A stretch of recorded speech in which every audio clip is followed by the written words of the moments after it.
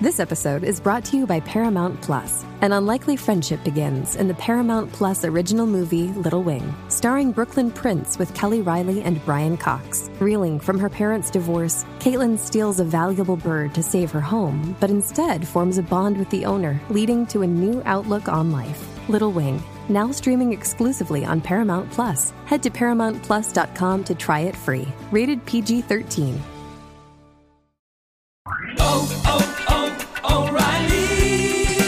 You need parts? O'Reilly Auto Parts has parts.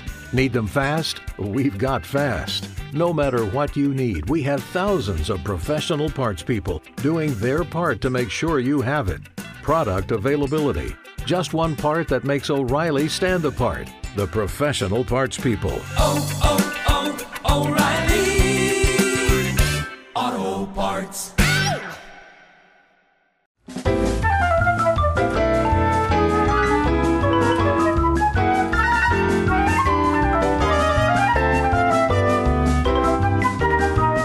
Welcome to Top 5, a show where we count things down from number 5 all the way to number 1.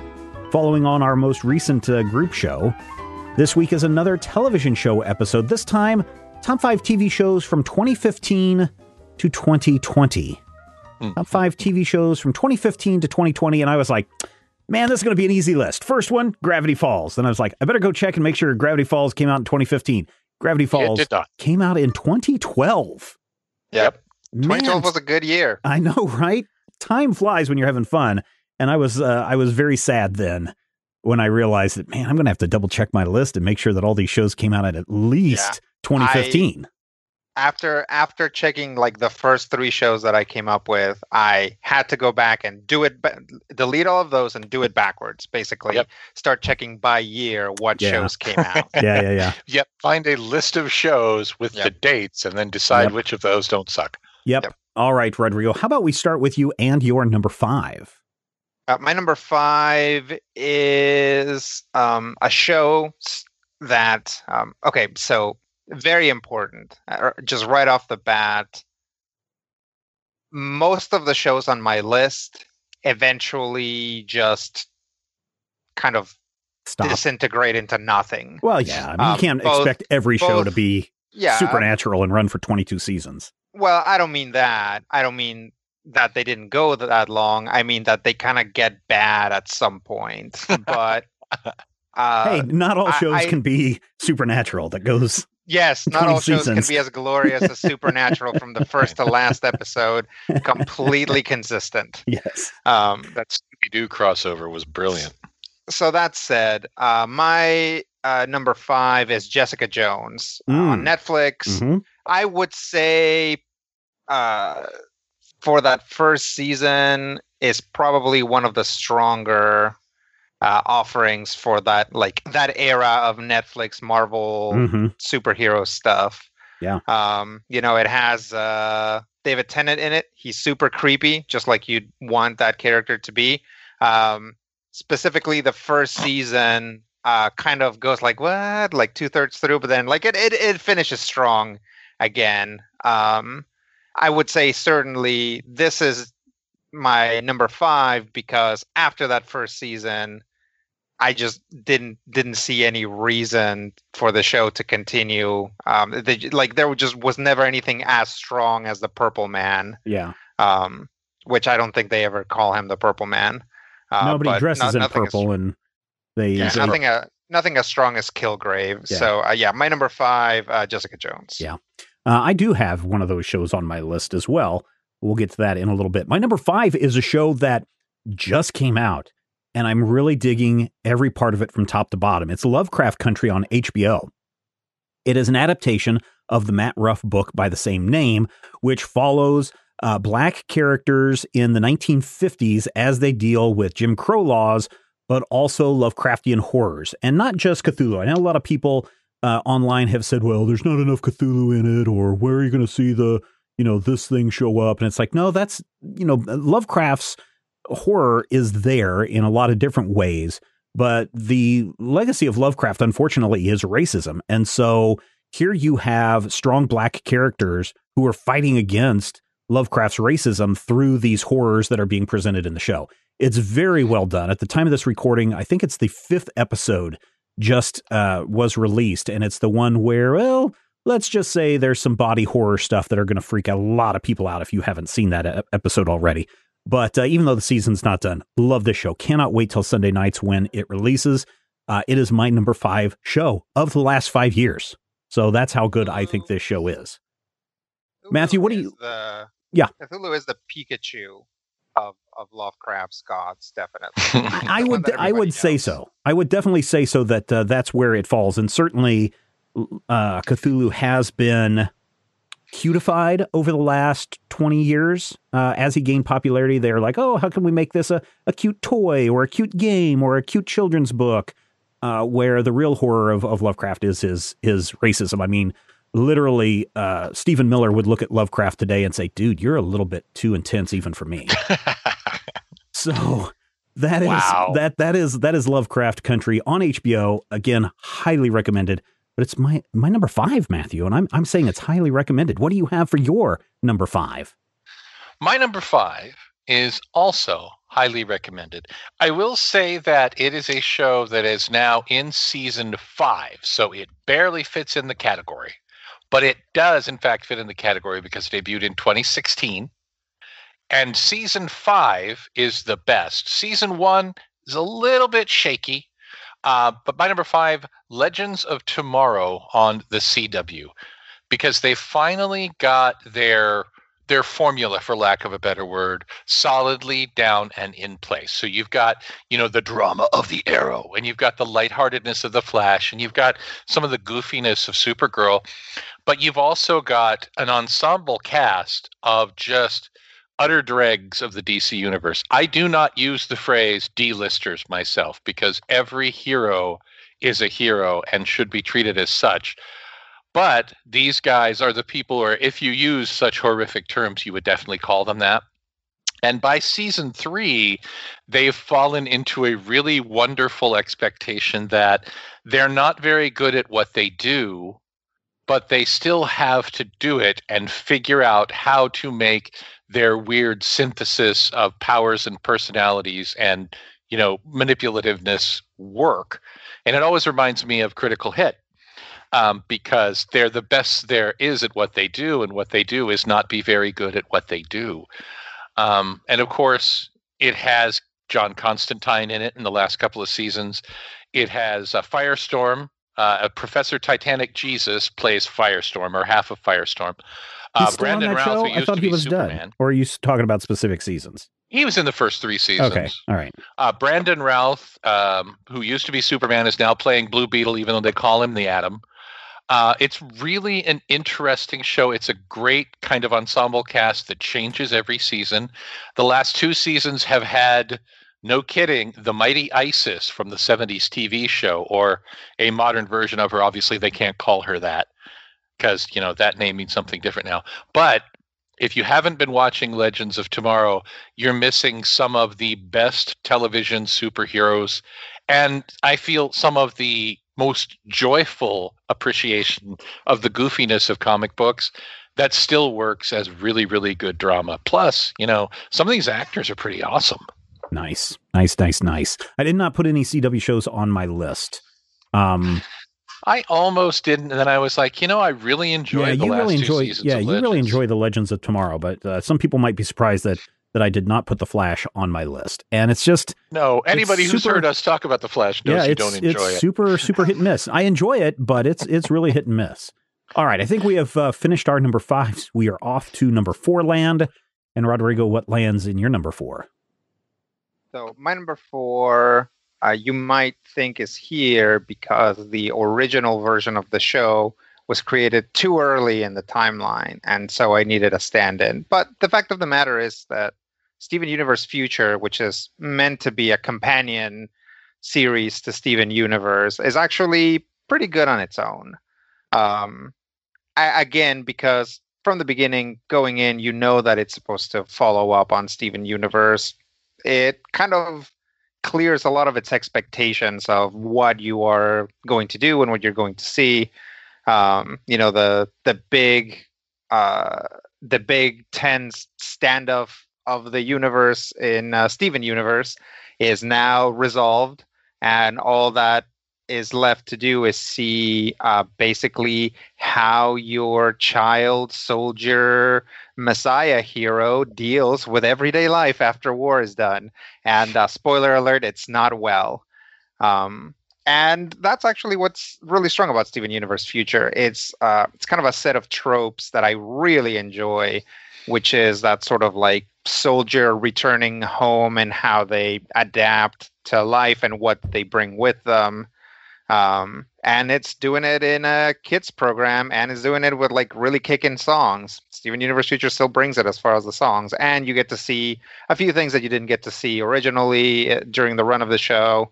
You get to catch up with old characters, meet some new ones, and have fun with your metamorphic space rock friends. Nice. So yeah, my number 4, definitely Steven Universe Future. Very good. Very, very good. My number 4 just came out last year. And at first I was like, this could be a real mess, just because the last 3 movies that they released were kind of a mess, and fandom is starting to kind of feel like it's waning. And then once again, in comes Jon Favreau.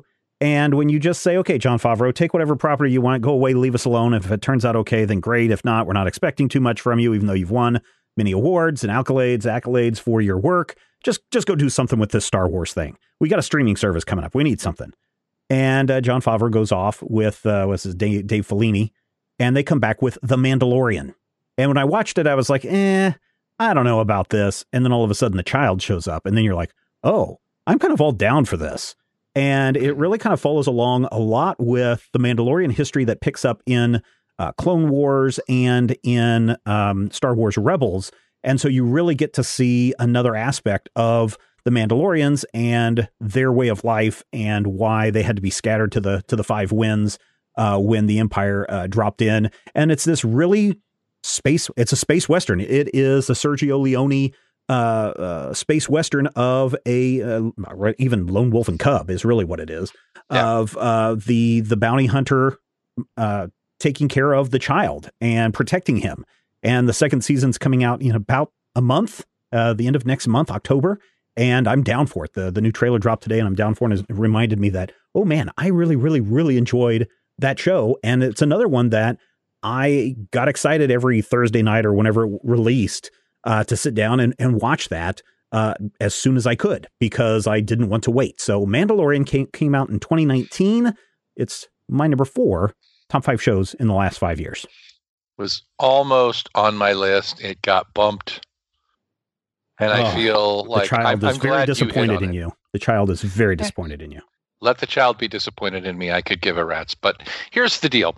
It got bumped for another show, another science fiction show, a science fiction show that's very near and dear to my heart. Because back in the day when Stephen and I were young, you can start singing The Flock of Seagulls if you want, Rodrigo.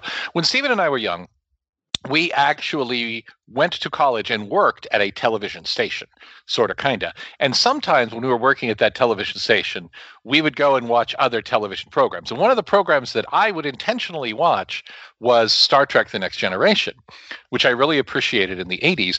And I never really found that kind of love with any other Star Trek show until 2017, when it wasn't even a Star Trek show. My number 4 is The Orville, which amazingly stars Seth MacFarlane of Family Guy notoriety. And he is basically picking up the torch of what I consider to be classic Star Trek. Now, again, Seth MacFarlane is in his 40s, as am I. And I'm sure that it's all intentionally designed to play upon my specific proclivities for science fiction.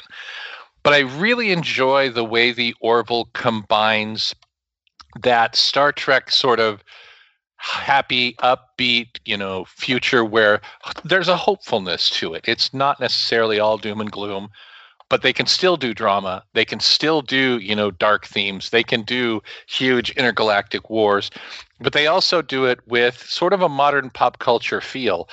Captain Mercer actually has a Kermit the Frog pillow, or a plushie toy rather, on his desk. So basically, if you ever wanted to see Star Trek done through the lens of people who grew up watching Star Trek. And I know that sounds terrible, but it's really not. I recommend The Orville simply because The Orville takes a lot of chances that even modern Trek doesn't yet.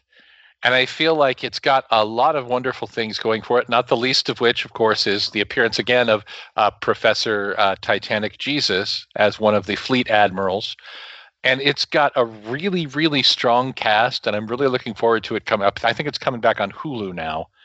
But nonetheless, I'm really looking forward to having this show back because it reminds me of the science fiction that I grew up watching, where you're like, oh, the universe could be better someday, and we're not necessarily all doomed. And I really appreciate that. So that's why The Orville is my number 4. Very nice. Hitting our number 3 stride already. Already we're hitting number 3. Already. Rodrigo, what is your number 3 top TV show of the last 5 years?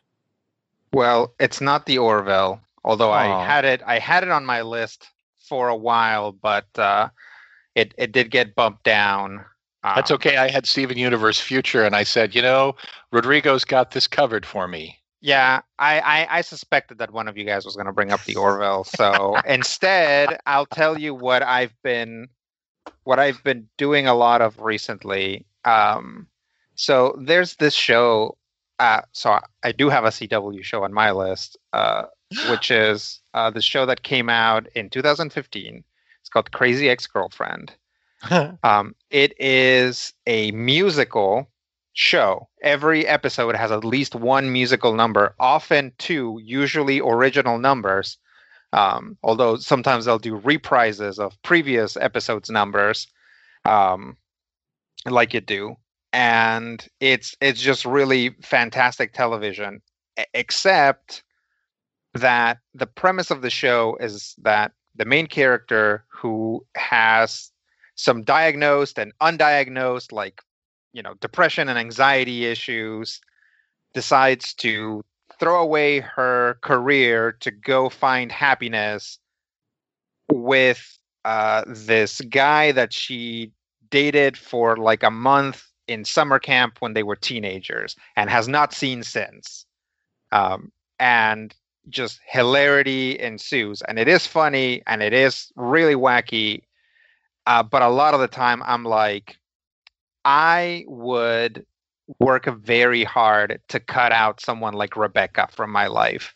Like, she is actually really terrible for herself and for everybody around her. And you just constantly see the results of her craziness. And not necessarily, not meaning like the results of her mental illness, but rather the results of the fact that she's not an introspective person, right? She never like looks at herself and says, am I really doing this because I want this, or am I doing it because I'm sad? That's a running joke in the show where people will like tell her that and she will like ignore them or like burst into song or whatever. So I'm watching Crazy Ex-Girlfriend and I'm like, okay, I'll watch until the end of season 1 because I know that I'm just going to start getting tenser and tenser about Rebecca's life path. And then I look at the thumbnails for season 2 and I'm like, oh, Greg's drinking song. Oh, love triangles. The songs in this show are so good. They really are. They're really good show tunes across multiple styles, often parodying other things that are popular. And I'm just like, I got to watch another season. And right now I'm probably 2/3 of the way through season 2. And, now the plot has like really thickened, so I can't really stop. So I might just end up watching the whole thing and just getting progressively more and more tense between the release valve of each, pretty amazing song. Yeah.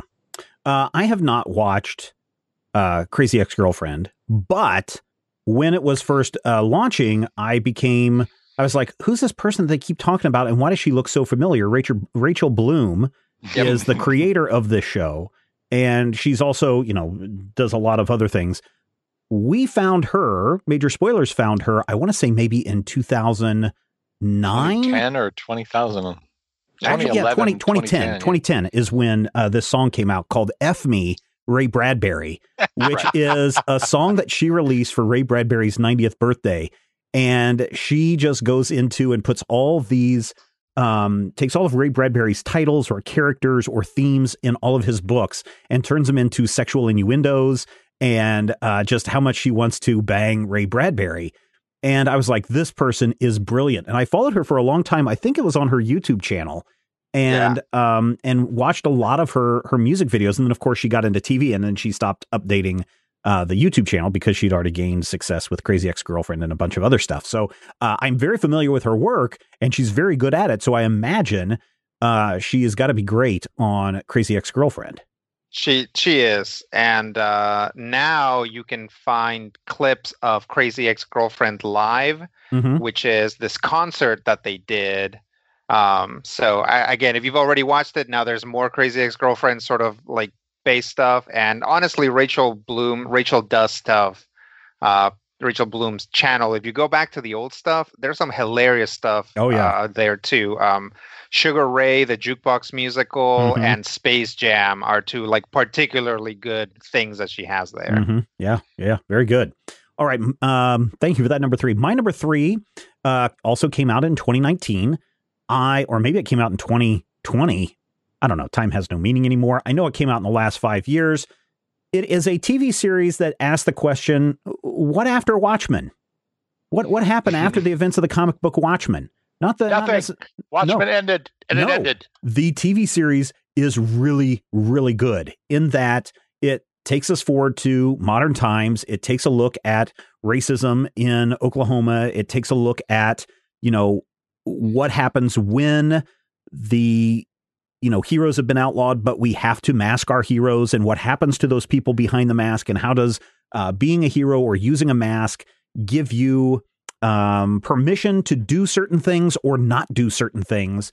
And then it kind of brings in the characters that we followed from the source material, and kind of expands on their stories just a little bit to where you kind of get maybe for some characters, maybe a little bit more of a satisfactory conclusion.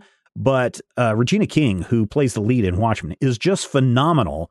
And what happens to her character at the end just leaves you sitting there going, I wonder what if and what will happen next. And the best part is you're never going to know, because the creator of the show said, unless there's something that's going to blow my mind, we're not doing a second season. And HBO has said, okay, that's fine by us, because the first season was really, really good. HBO is where you can watch it. HBO Max, if you've got the digital service. Watchmen, highly recommend it. Whether you are familiar with the source material or not. But definitely my number 3 favorite TV show in the last 5 years. I've watched it, I think, 3 times now since its release. Matthew, what do you have for your number 3? Well, I am on HBO Max with you, which I think is good. And I'm still in that, futuristic kind of science fiction realm with the Watchmen, which is good. However, also Cowboys, because my number 3 is Westworld, which is really hard to describe. There's been 3 seasons of Westworld, and each season is basically its own thing. But I was really, really impressed because, as I always do, I didn't necessarily play along when people started, live tweeting every week about, oh my God, Westworld is amazing. So after it was all done, I accidentally ran into like episode 3 on a late night viewing, and I stopped and I went and watched it from the beginning. I actually, marathoned the whole season, managed to get my whole family interested in this show, which is very rare. But Westworld is a really, really great program, especially in that first season where they're kind of analyzing what is the nature of reality, what is the nature of consciousness, time, space, and dimension. Are you alive? Am I alive? Can we prove that anybody else is alive? And that may sound like the kind of thing that you ask your friends when you have a sandwich, and whether, Rodrigo seems the same color blue that I see. But when you put it together with those scripts and with those actors, Anthony Hopkins, oh my God, what is that woman's name? Evan Rachel Wood is amazing. Thandie Newton is amazing. All of it comes together into just an amazing series. And even the darkest, most horrifying moments, and they're in there, everybody dies in this at least once. And because many of them are, in fact, animatronic robots, they can come back from dying. But that doesn't make it any less traumatizing when they die or when you see them die. And so as you watch this, first of all, keep in mind, nothing is what it seems to be.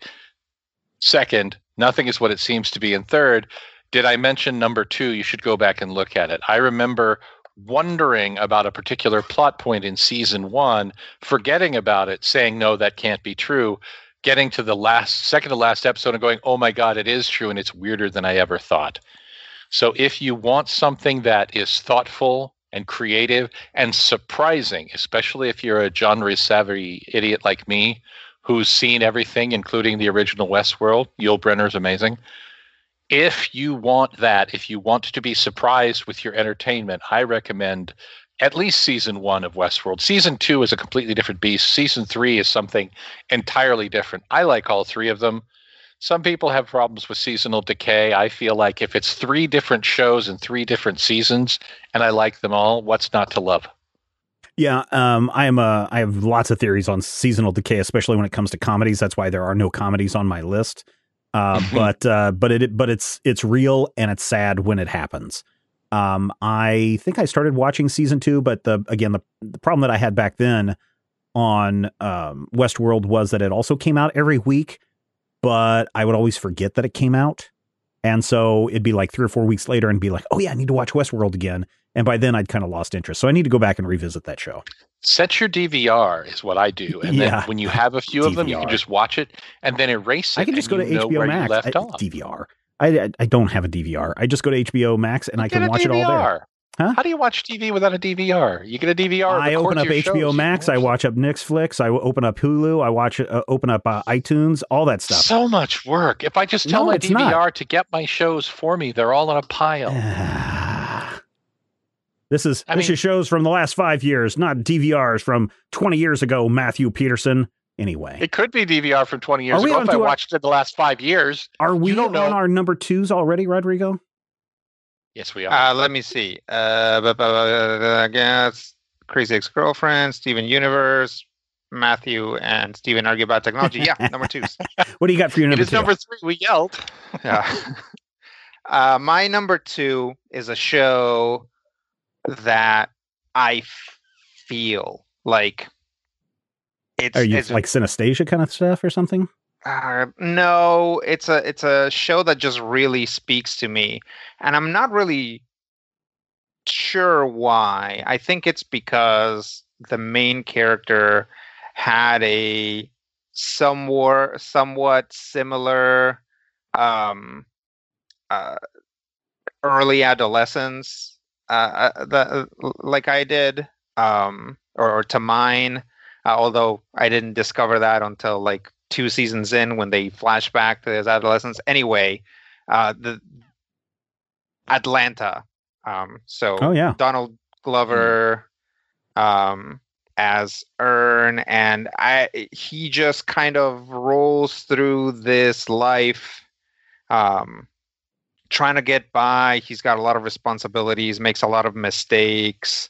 Often you can see his pride coming to ruin things for him from a mile away, and you're like, oh, Earn, don't do it, and then he does. I don't know. There's something about this show that just really gets to me. When I started watching it that first season, I had to stop 3-ish episodes in, and like take a break from it. And I don't really know what it is. And I think there is something about Atlanta that reminds me about growing up in Los Angeles. But I couldn't tell you exactly what it is. But I don't know. I really empathize with Earn. I feel like a lot of the time he lets me see what my decisions would have been if I hadn't stopped to make the right decision. If I hadn't said, like, instead of being mad about this, I'm just like actually going to do what's best for me or for other people or whatever. Earn very frequently makes decisions out of anger or out of desperation, and you get to see the fallout of that. And I think maybe that's what I feel about it. It just like, it's a great show. It's weird. It's really funny. It's really weird. That's another thing, is that like it's purposefully a very strange show. There's the Michael Jackson incongruous things. Yeah, things that don't make any actual sense, like an invisible car. Yeah. Or that episode where it's just the guy was just Get Out, not that Get Out, the other Get Out. And yeah, this like Michael Jackson like person just in a house together for an entire episode. It's super weird, but I really like those episodes too. I actually really like the episodes of Atlanta that Ern isn't in. It's like one of those episodes of Doctor Who that the Doctor's not in, and you just kind of get to see that world through other people's eyes. Yeah. It's good. Yeah, Atlanta. Definitely watch it if you hadn't had a chance to. Yeah, the Michael Jackson episode, the one where Paperboy is stuck in the trying to get his hair done. Yeah. I really enjoyed that one as well. Any of the ones with what's her name? Sassy Beats. Yes, Sassy Beats. Those are all really good when you're looking at her life and how she's coming from a wealthy family but not wanting to deal with that wealth. I think is fascinating as well. Yeah. Here's the thing. So much commentary about the Black experience and also about white people and their relation to the Black experience. Also, if you're from Atlanta, you probably relate to a lot of the things that go on in this show. This show came out in 2016. It's only had 2 seasons. Yep. The well, third that's season because won't even Childish come out. Gambino is at all times blowing up. Yeah. The third season won't even air until 2021. And they're shooting seasons 3 and 4 together. So we've got 2 more seasons. I said earlier in the show, I can't remember why I had Hulu. Rodrigo reminded me, Atlanta is the reason why I have Hulu. So that is a great number 2, Rodrigo. My DVR has FXX and I can just record it. Yeah. Mine though have no commercials. My number 2, I mentioned that I was gonna have a Marvel show, a Netflix Marvel show on here. One of the interesting things is once Jon Favreau saved Marvel Studios, this second time that Jon Favreau has been mentioned in relation to these shows. Once Jon Favreau saved Marvel Studios, and they kind of were pushing him around, Disney and the powers that be eventually said, you know what, we should take some TV shows and make TV shows out of these properties as well, because we just can't make movies out of every single thing. And so we got Agents of S.H.I.E.L.D. and we got Agent Carter, and those were fine, maybe not so good, because I think some people wanted something rougher.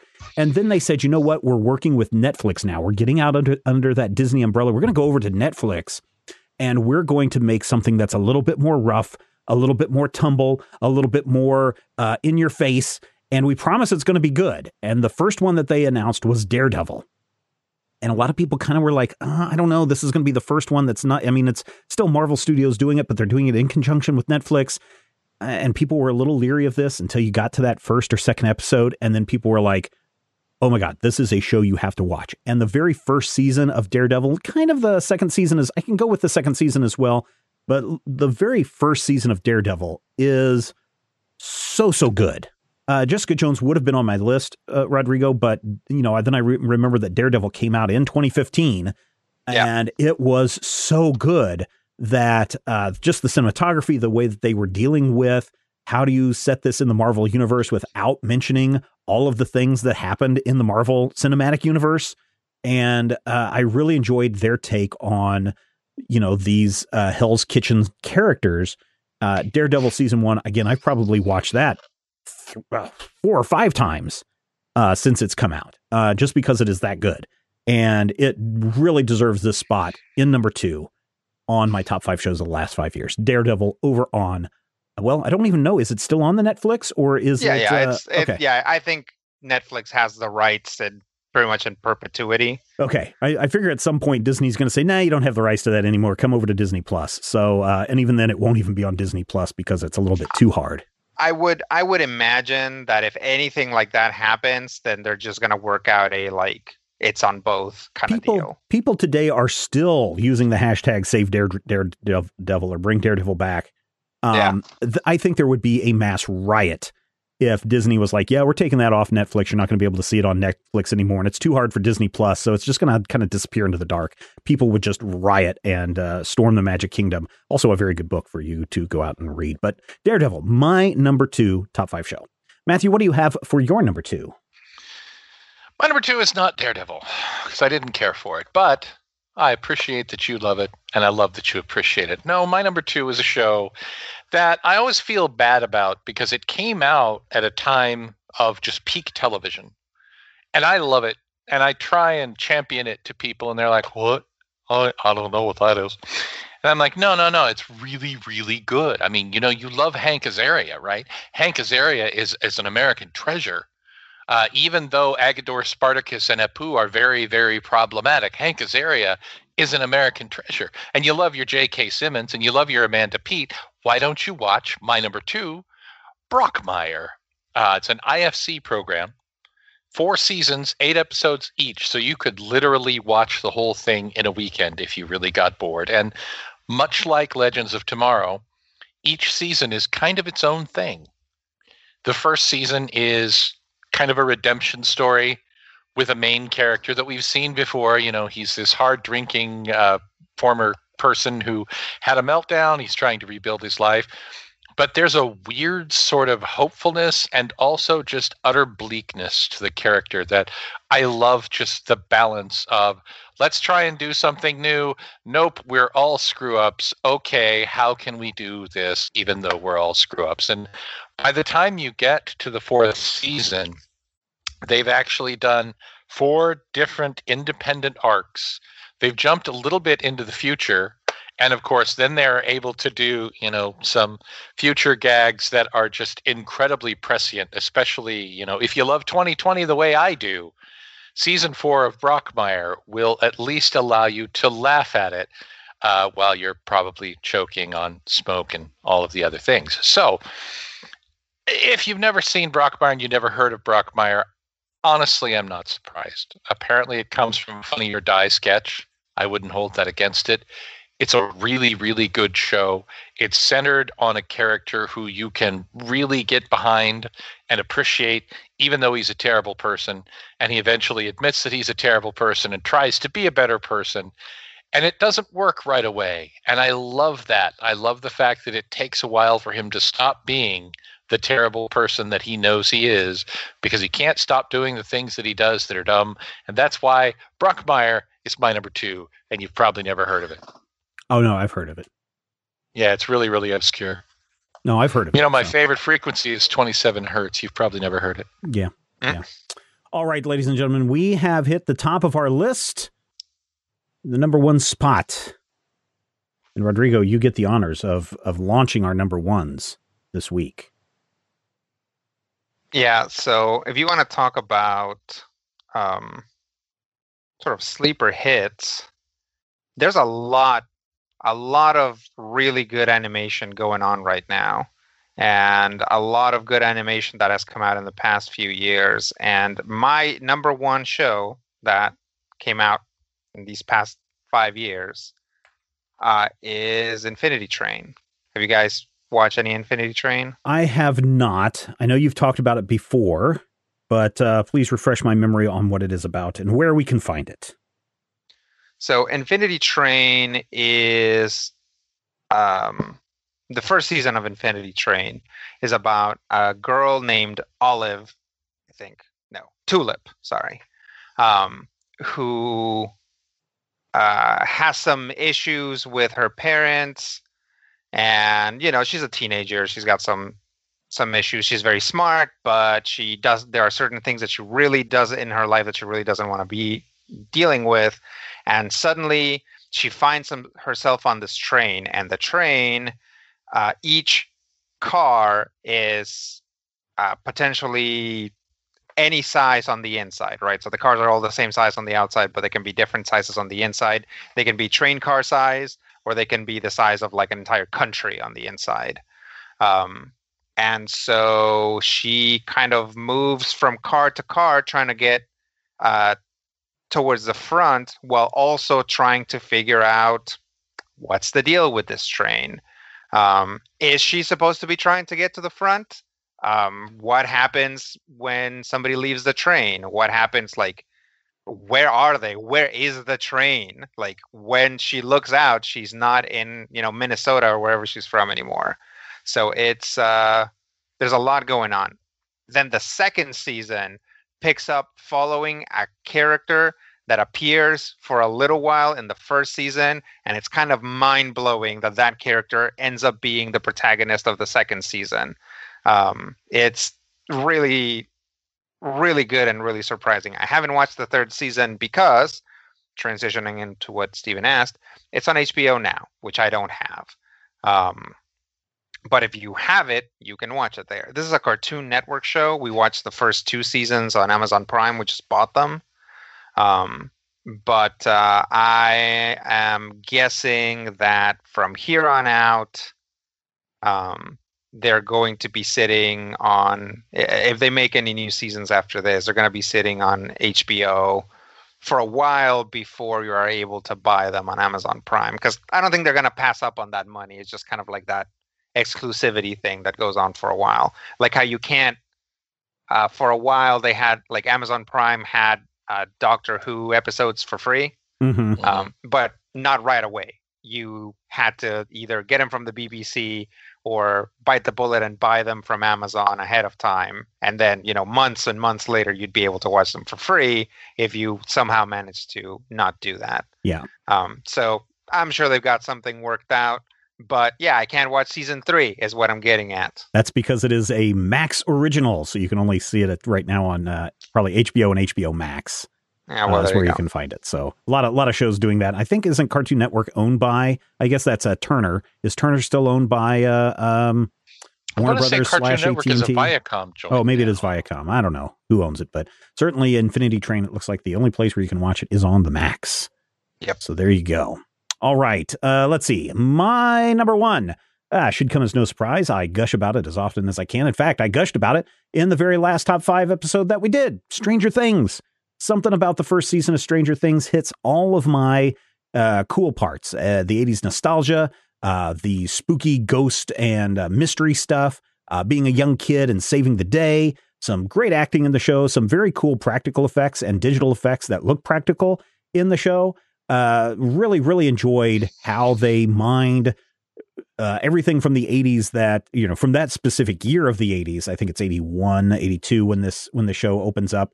How they mined so much for that first season and put it in there to make it really feel like you were in that time period. And really, unlike that, what's that 80s show, The Goldbergs, where it's like they're trying to mine the 80s, but they're doing such a great job of mining the late 90s, early 2000s Southern California instead of where the show is actual set. Stranger Things does a really good job of depicting that era, that socioeconomic classes that showed up in that era, and certainly triggers a lot of things from my memory of those days.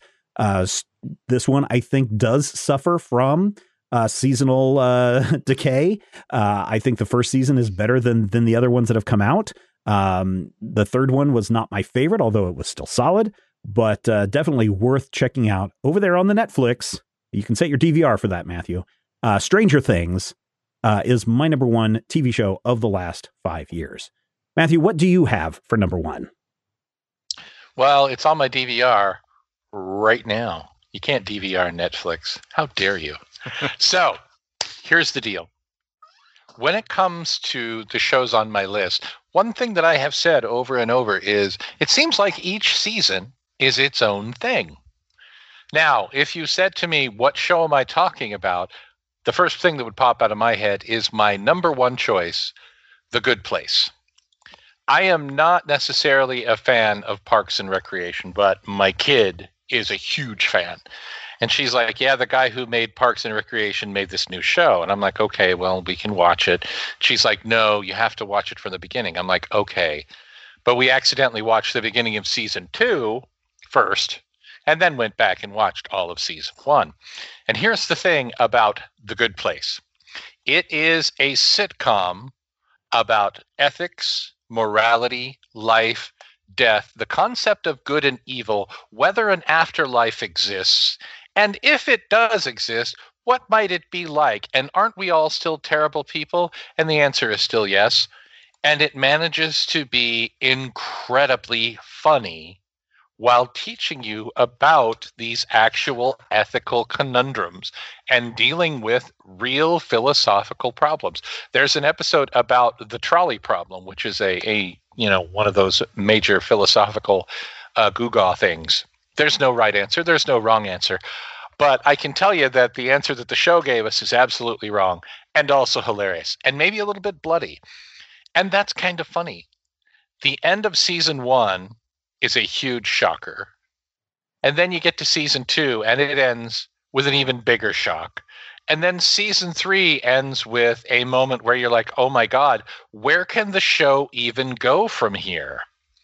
And the place that it goes actually ends up being so incredible. It's one of those shows that we've talked about seasonal rot in this episode. We've talked about, Flanderization and changes and shows just not having it, not keeping it up. The Good Place never jumped any sharks. It never fell down on the job. The worst episode of this show is excellent. The best episodes of this show are some of the best television I've ever seen. And, I throw around words like legendary, but I seriously mean it. This is an incredible show. You really should watch it. I feel like you should. Even if you're a person like Steven who got mad because he figured out the twist early. Yeah, like the first episode more than the twist. I know. And that's the thing that ruined it for me is like the end of the first episode, I messaged Matthew and I was like, hey, is this the big twist? And he's like, yeah. And after that, I was just like, yeah, that kind of takes all the fun out of it, even though I enjoy the philosophical stuff. And they do have reading lists where you can go and find all the information that they talk about in the show. The show just wasn't fun for me after that. If I see that coming that far ahead, I just it's very easy for me to just go, pass. Well, you might be missing on a good show because you figured out the twist is not the point. No, I know that.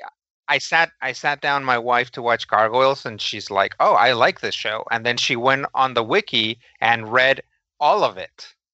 Yeah, and then she was like, I don't think I need to see this show anymore. And I'm like, what are you doing? So then the other day I sat her back down to watch Gargoyles and she's like, hey, this show is pretty good. And I'm like, that is what I am saying. And stay away from the TV tropes pages. Yeah, I don't even if you know what's going to happen doesn't mean that the show's No. But this was one of those that, everybody was all hype about it going, you'll never see the twist coming. And I was like, well, I saw the twist coming in episode 1. And that kind of, when everyone says you'll never figure this out, and then I figure it out, it's like, well, then it must not be that good. It just gets that mindset. Not saying that it's not a good show, because you're right, Matthew. I have watched little clips that have popped up on YouTube and other places where, what's his name? What's his name? What's the Chidi? Yeah. Where he's sitting there, sharing some philosophical thing to our main character, and I'm like, oh yeah, this is really good. I want a lot of this, and I want to read more about this, and I want to take a deep dive into this. So for that, I would probably agree with you, Matthew. It has won so many awards. And it has got so much praise. It's definitely a show worth checking out. It's probably not one I'm probably going to go back and revisit. Nope, you should watch it. You should watch all 4 seasons. You should watch them in order, and you should watch them multiple times because they're better than Watchmen. There is so much. There is so much TV. Yeah, that's the other problem, true. Right? Because when I was looking through these lists, or to start making a list, I forget what show which is great. I forgot what show it was, but there was a show there and I was like, this show came out in 2015. I keep telling myself that I'm going to watch that show and it's been 5 years. Yes. There's a lot of shows like that on my list that people have recommended. I was going to run through some of the shows that I didn't get on my list, but they've all slipped my mind at the moment. Just because of when they came out. And it's just like, no, that's a really good show. Why wasn't that on my list? It's like, no, because these are shows that I have, Altered Carbon didn't make my list. And I've seen that multiple times. There's just so much stuff on the list and so much content. I don't think we can ever get through it all. In fact, there was a show that I was having a long discussion with some of our international listeners during one of my live streams this week about a show that just hit Netflix from Sweden. And it's really good. It's really interesting, but apparently it caused all sorts of controversy over in Sweden. And I really enjoyed that show. Didn't make my list. I found it good, but I didn't find it like, I don't know. There's just so much TV, so much content to see. There's no way we're going to be able to see all of it. So your watch list, Rodrigo, is just going to have to keep getting longer and longer and longer. So that someday when we're trapped at home, DVR, what do you need a DVR? What do you need a DVR for? You're eventually going to fill up that space. What I can do is I can go to Netflix. If I had a DVR, I would also need to have cable. Yeah, cable. I don't have cable either. So stop DVRing the news. You're never going to catch up. We don't DVR the news. No, we don't have DVRs because we don't have cable television, Matthew. That's the thing you're missing. Get a DVR. They're awesome. But yeah, we can just add all things to the watch list. And maybe someday, if we're ever forced to stay home for some reason and do nothing for months on end, except for log into a Zoom meeting every once in a while, maybe we can sit down and watch some of these shows. But even then, I have a feeling I'm going to be too busy. I mean, I am catching up on some anime, and I didn't include any because it always gets confusing. It's like, well, it's like it came out in 2015, but in Japan it came out in 1997. Yeah. There's some of those shows on my list like that too. So I'm just grabbing what looks interesting, and like I said, my list does keep getting a little bit longer each time. Listeners, what is on your favorite show list from the last 5 years? What's on your DVR? Man. That's Matthew's new podcast. What's on the DVR? Yeah. We'll see if that ever gets done. Okay. Here's what you need to do. Let us know what is on your top 5 list. Head over to our Discord server, jump in the top 5 channel, and then share away. Some people are going to agree with you. Some people are going to disagree with you. Some people will go, I've never heard of that show before. And you'll say, well, let me tell you why it's so good. And then they'll say, well, thank you for sharing your list, because I think we all understand that everybody loves a list. Take care, everyone, and we will talk with you soon.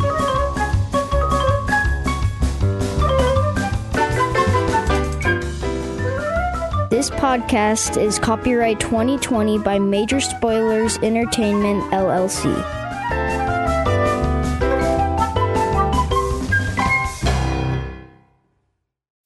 As humans, we're naturally driven by the search for better. But when it comes to hiring, the best way to search for a candidate isn't to search at all. Don't search, match with Indeed. When I was looking to hire someone, it was so slow and overwhelming. I wish I had used Indeed. If you need to hire, you need Indeed. Indeed is your matching and hiring platform with over 350 million global monthly visitors, according to Indeed data, and a matching engine that helps you find quality candidates fast. Ditch the busy work. Use Indeed for scheduling, screening, and messaging so you can connect with candidates faster. And Indeed doesn't just help you hire faster. 93% of employers agree Indeed delivers the highest quality matches compared to other job sites, according to a recent Indeed survey. And listeners of this show will get a $75 sponsored job credit to get your jobs more visibility at Indeed.com/podcast. That's Indeed.com/podcast. Terms and conditions apply.